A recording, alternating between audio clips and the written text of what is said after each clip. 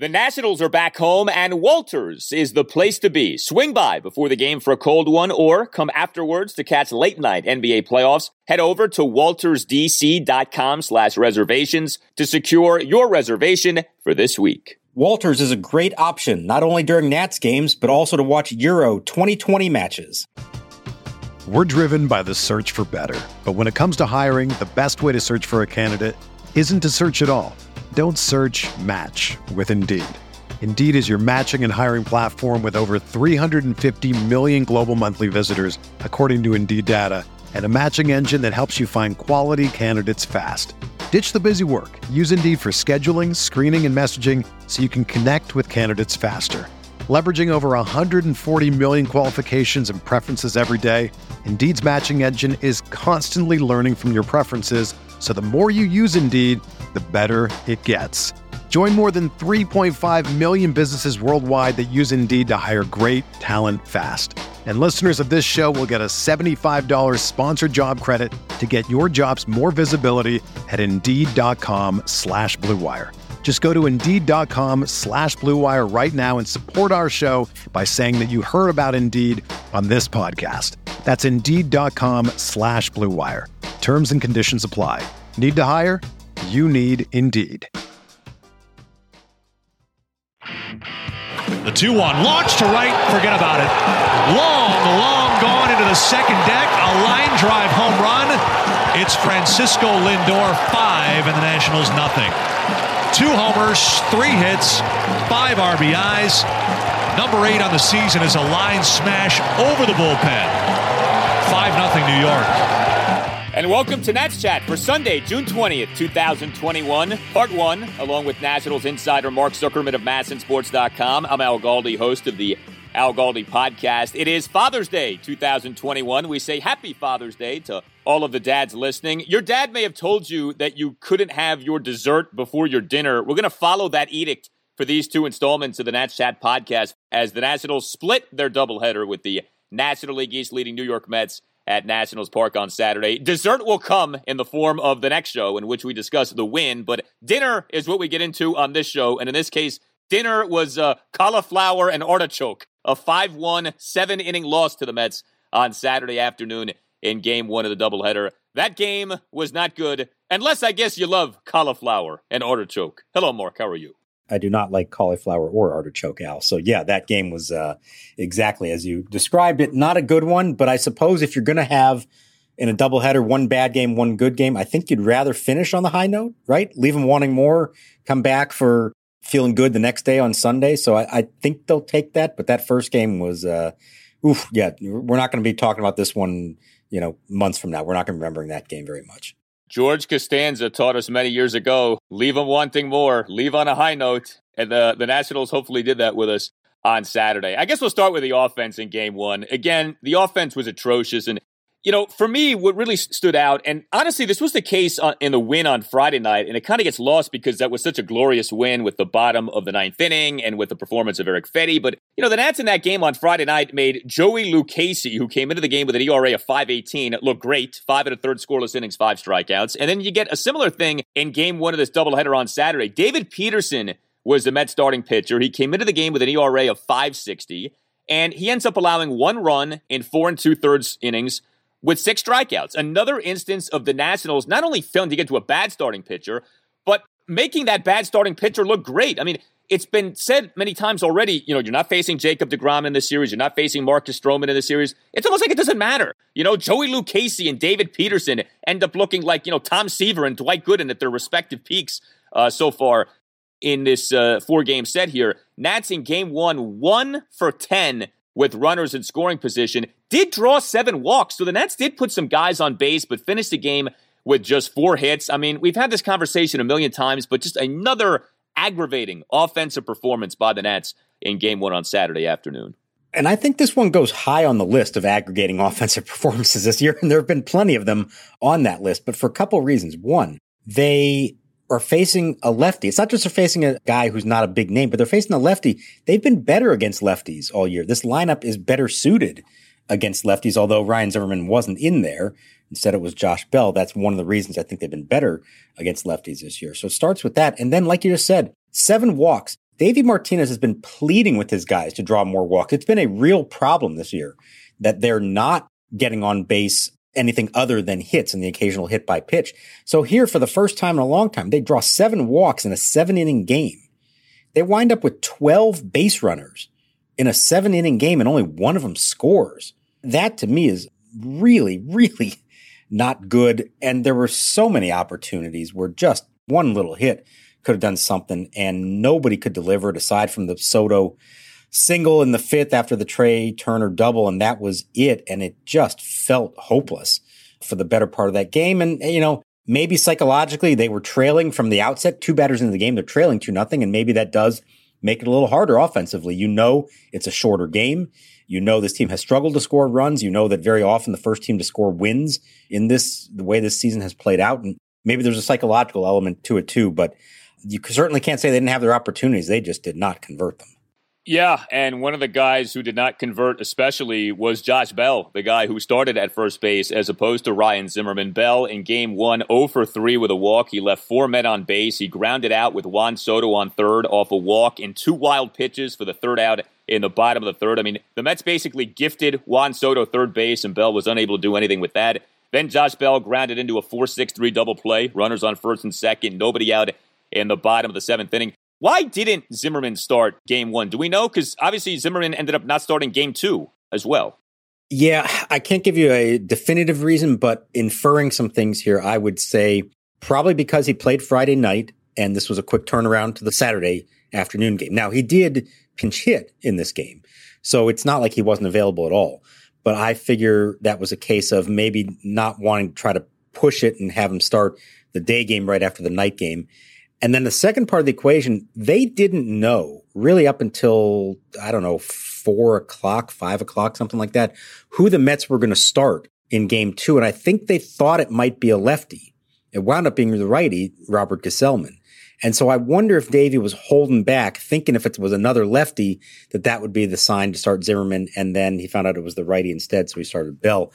I think you get a little too cute here. Just make your plan going into the day and say, which game is Bell going to start? Which game is Zim going to start? There's a reason you have both these guys on your roster. Why not give them both a start in a doubleheader? I don't know if it would have made a difference or not. Zim wound up grounding out in his at bat in the 6th with a couple guys on base. But I get why he didn't start this game, but you would have thought regardless he would have started the second game. Yeah, right. You would have thought it would have been an even split on Saturday, and obviously it was not. Tough game for Josh Harrison, too. 0 for 3, did get hit by a pitch, but 2 strikeouts. He left 3 men on base, struck out on 3 pitches with runners on first and second and 2 outs in the Nats' 1-run 5th. You mentioned the lone run scored by the Nationals. It came on an RBI single by Juan Soto. Juan Soto with another game in which he gets on base a lot but doesn't hit for power. 1 for 2 RBI single, 2 walks, but that was a good-looking RBI single. Came with 2 outs and the count full in the bottom of the 5th. And the guy he scored, Trey Turner, ended up having a huge day on Saturday. More on that coming up in the next installment of the pod. But Trey, in this Game 1 loss, 3 of the Nats' 4 hits, which says a lot about a lot of things, but he had a double and 2 singles, and the double really was something else. A 2-out full count double that concluded an 11-pitch plate appearance in which he was down in the count at 1 point, 0-2.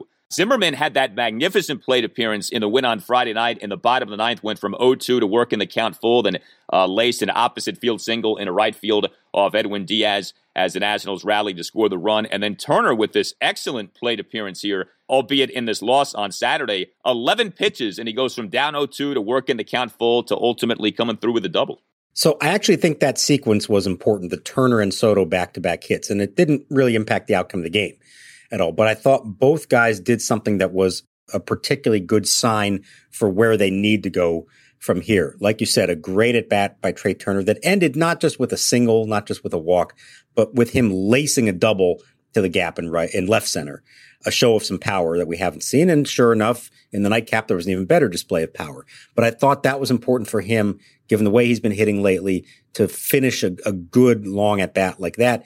And then, now that brings in the lefty to face Soto, Aaron Loup. And I thought that was an important at bat for him on a 3-2 pitch, I believe, lining a single to right field to score the runner. So that's off a lefty who he's really struggled against, and not just going the other way with it, but actually driving a ball to the pull side for the single.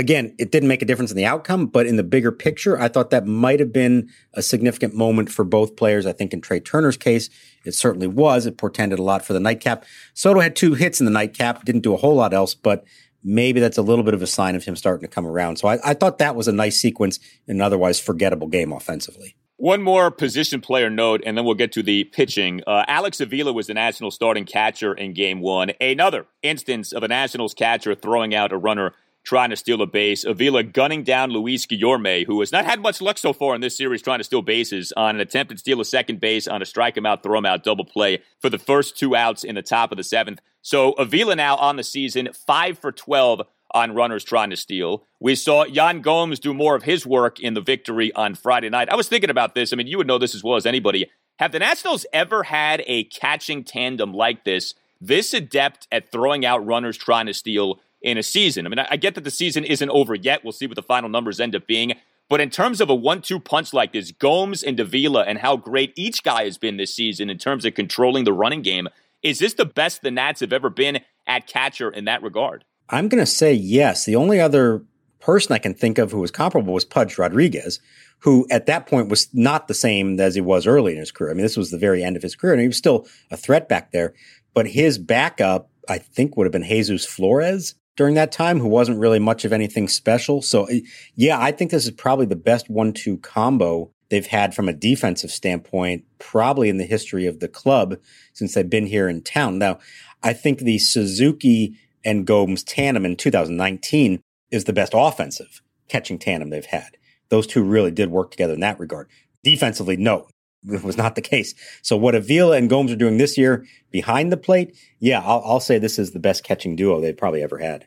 Yeah, Gomes in the win on Friday night threw out Mason Williams on an attempt to steal a second base, threw out Guillorme on an attempt to steal a second base. You added up Gomes and Avila, a combined 19 for 46. I mean, nearly 50% in terms of throwing out runners trying to steal this season. Just an excellent job by those guys.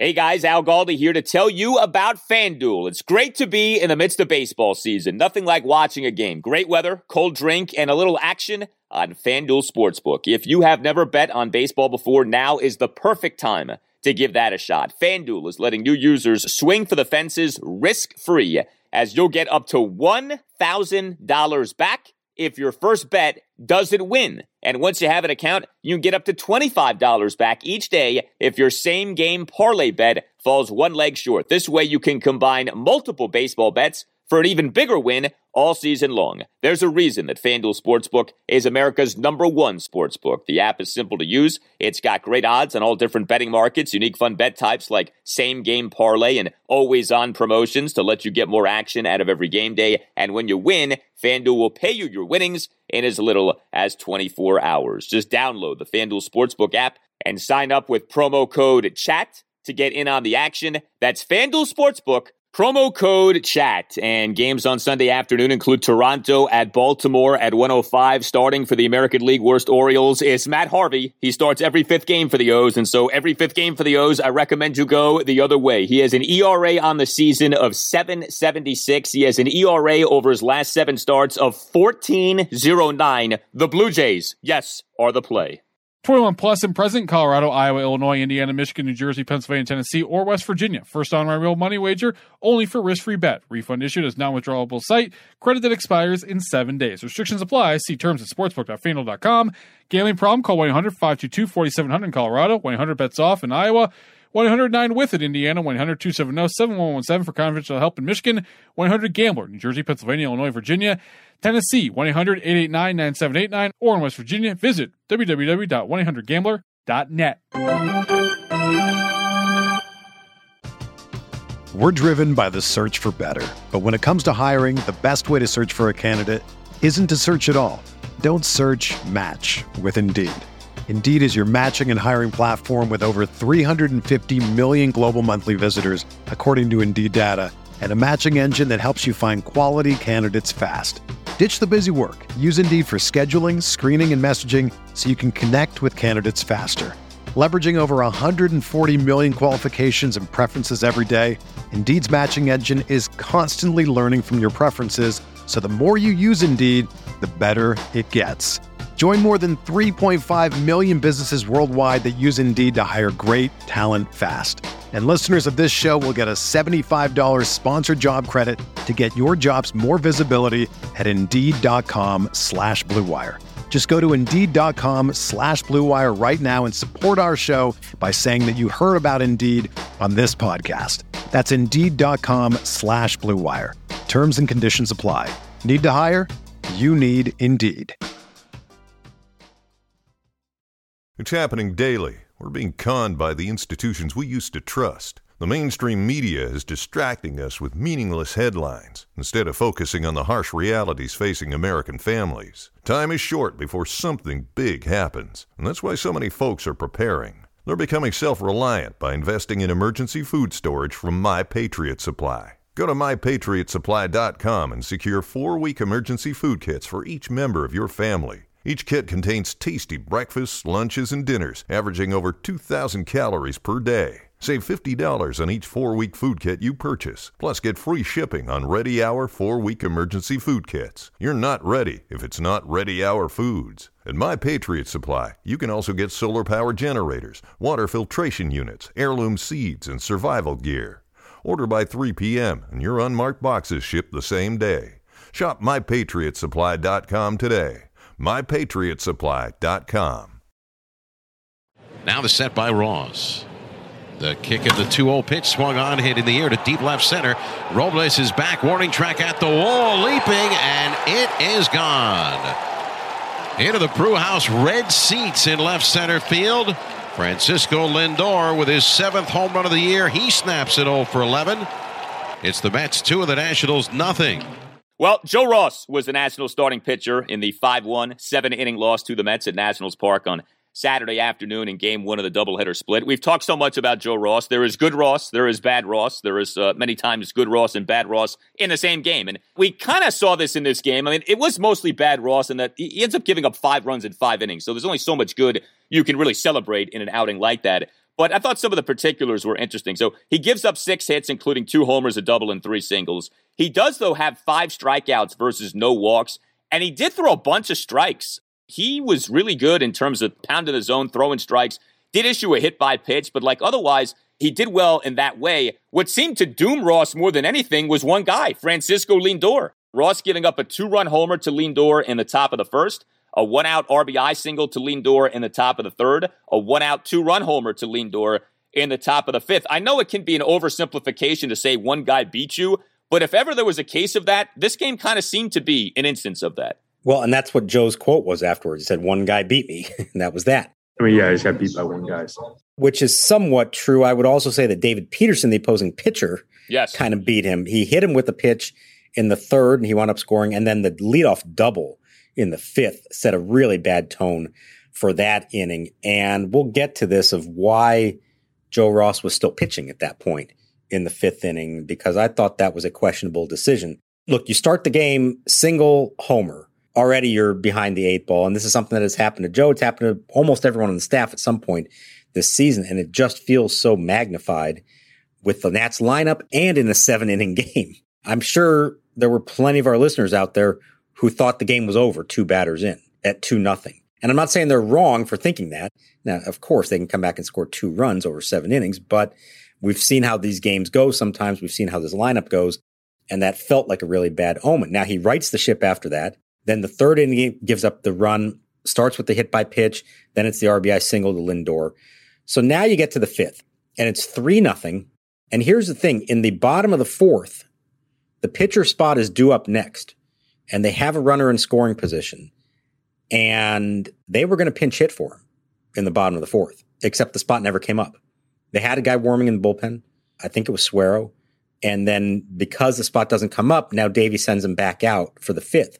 And you know he's going to be facing Lindor for the third time.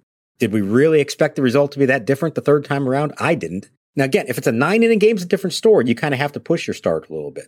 But in a 7-inning game, to put him back out there in the fifth, I felt like was just kind of playing with fire. And I think I'm not going to say you knew he was going to homer, but the odds of Joe Ross getting through that fifth inning seemed pretty slim to me.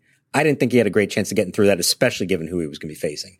And especially after giving up the leadoff double to Peterson. in that top of the fifth. I mean, is that not like a flashing neon sign of, hey, this guy, it's kind of exiting him now, the gas tank is on E. Let's not push this anymore, especially with a guy like Ross, who you always worry about the third time through the order penalty. So I'm with you on that. Davies seemed to have a thing on Saturday of staying with his starting pitchers. So we'll talk about that with John Lester coming up in the next installment of the pod. But I don't think that's unreasonable at all, what you just brought up there. So, yeah, it's another very mixed outing. I mean, again, 5 runs in 5 innings. Nobody's happy about that. But Ross, no walks was good. 50 strikes on 67 pitches is good. But, Ross now, ERA of 4.54 on the season over 13 starts. I know at times he has been grouped with Erick Fedde. I think they're on two very different paths at this point. Fedde is surging. Ross is still very up and down. And some games he's good, like what he did in the 5-0 win over the Giants at Nats Park last Sunday afternoon.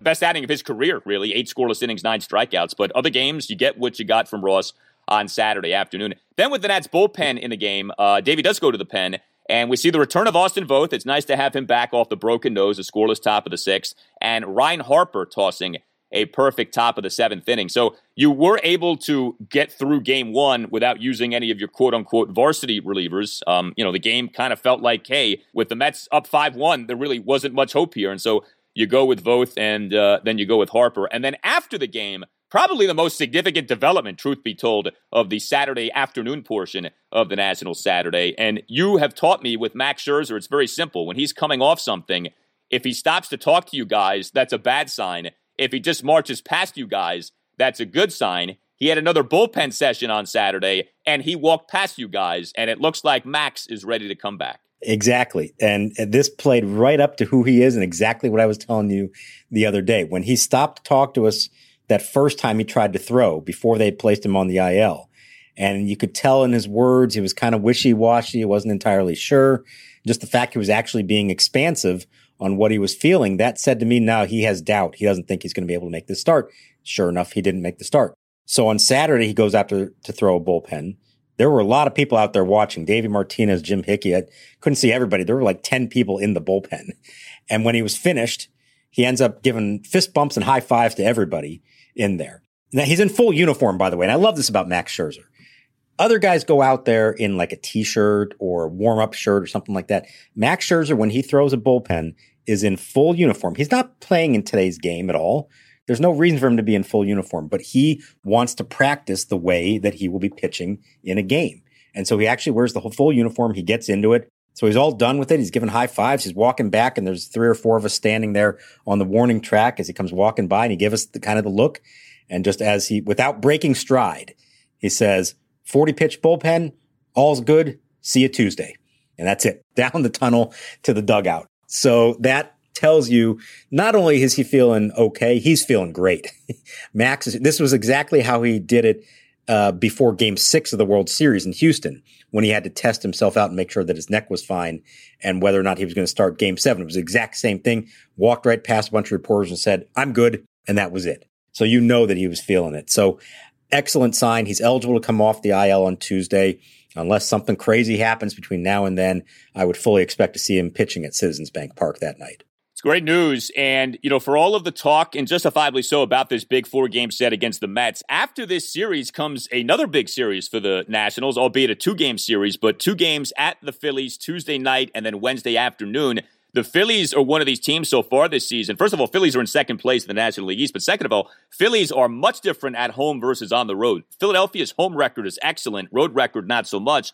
You're facing the Phils in Philadelphia. And as things stand now, it'll be Scherzer in Game 1, Fedde in Game 2. So in that big 2-game series, you are throwing your 2 stars right now. And yes, I said stars with the way Erick Fedde is pitching, but that sets up quite nicely. No Scherzer in this big series against the Mets, but you'll have him in Game 1 at the Phils, and then Erick Fedde, who is flying right now, will be going in Game number 2. Yeah, who would have thought that we'd be talking about being excited to have Erick Fedde on the mound for a big game, but that's where we are right now. And let me come back to a point you mentioned about Joe Ross. I agree with you. I think Fedde has distinguished himself in a different class right now. I think Joe Ross is pitching like a 5th starter at best. Very erratic. You don't know what you're going to get start to start, whereas Fedde has been more consistent. So here's the thing. We've been talking for weeks and weeks and weeks about, well, who's going to lose their job once everyone's healthy? Now, the thing is, they're not going to be fully healthy for a while. It's not going to happen until Steven Strasburg is ready to go. And at this point, Strasburg is just playing catch in the outfield. He still hasn't gotten on a mound. He's not throwing with velocity. As we've been saying, they're going to take this thing slowly. So Joe Ross is in the rotation for the foreseeable future. Unless, Al, they want to get bold here. And with Max coming off the IL, who's the man who replaced him and performed so admirably in the rotation? Don't tease me. Don't tease me like this. Is there any chance at all, that when Joe Ross's next turn comes around, instead of having him make the start, we get Paolo Espino instead? Do you really think Davey would do that? I would love to see that. I just cannot see them doing something like that. No, I do not see it happening at all. I think Paolo is exactly what he's supposed to be. He's the mop-up man. He's the emergency reliever. If you need a starter because something happens, he's the guy. But no, to do that would be a pretty big slap in the face of Joe Ross, I think, right now. And if they have any hope of him still developing into something more consistent for them, they have to show some signs of confidence in him, or at the very least, the guy replacing him in the rotation needs to be named Steven Strasburg and not Paolo Espino. Well, first of all, don't ever play with my emotions like that again. But second of all, with Ross, that's the thing with him. He could throw a no-hitter in his next start. Like, you never know with him. It's so random what he does start in and start out. So as disappointing as his outing in Game 1 on Saturday ended up being, that doesn't mean anything, I feel like, for Game number 2, or for his next outing, I should say. So we'll see on that. You tell us what you think. Hit us up on Twitter at Nats_chat. You can email the podcast, natschatpodcast@gmail.com, including if you would like to become a sponsor of the Nats Chat Podcast. Contact Tim Shovers. Again, the email address, natschatpodcast@gmail.com. You can also email us a voice memo with a question or comment regarding the Nationals. Also, Nats Chat Podcast t-shirts remain available. Got another game on this homestand at which you can wear your Nats Chat Podcast t-shirt. If we see you on TV, we'll tweet out the photo. If you tweet out you wearing a Nats Chat Pod t-shirt at Nationals Park, we'll retweet that. You can get your t-shirt by going to natschatpodcast.square.site. That's natschatpodcast.square.site. All Nationals radio highlights on Nats Chat are courtesy of 106.7 The Fan. The cauliflower and artichoke have been consumed. Now comes the fun part. We'll talk to you next time on the Nats Chat Podcast. All right, well, why don't we smooth the head down to nothing, stick a pumpkin under its arm, and change the nameplate to Ichabod Crane. All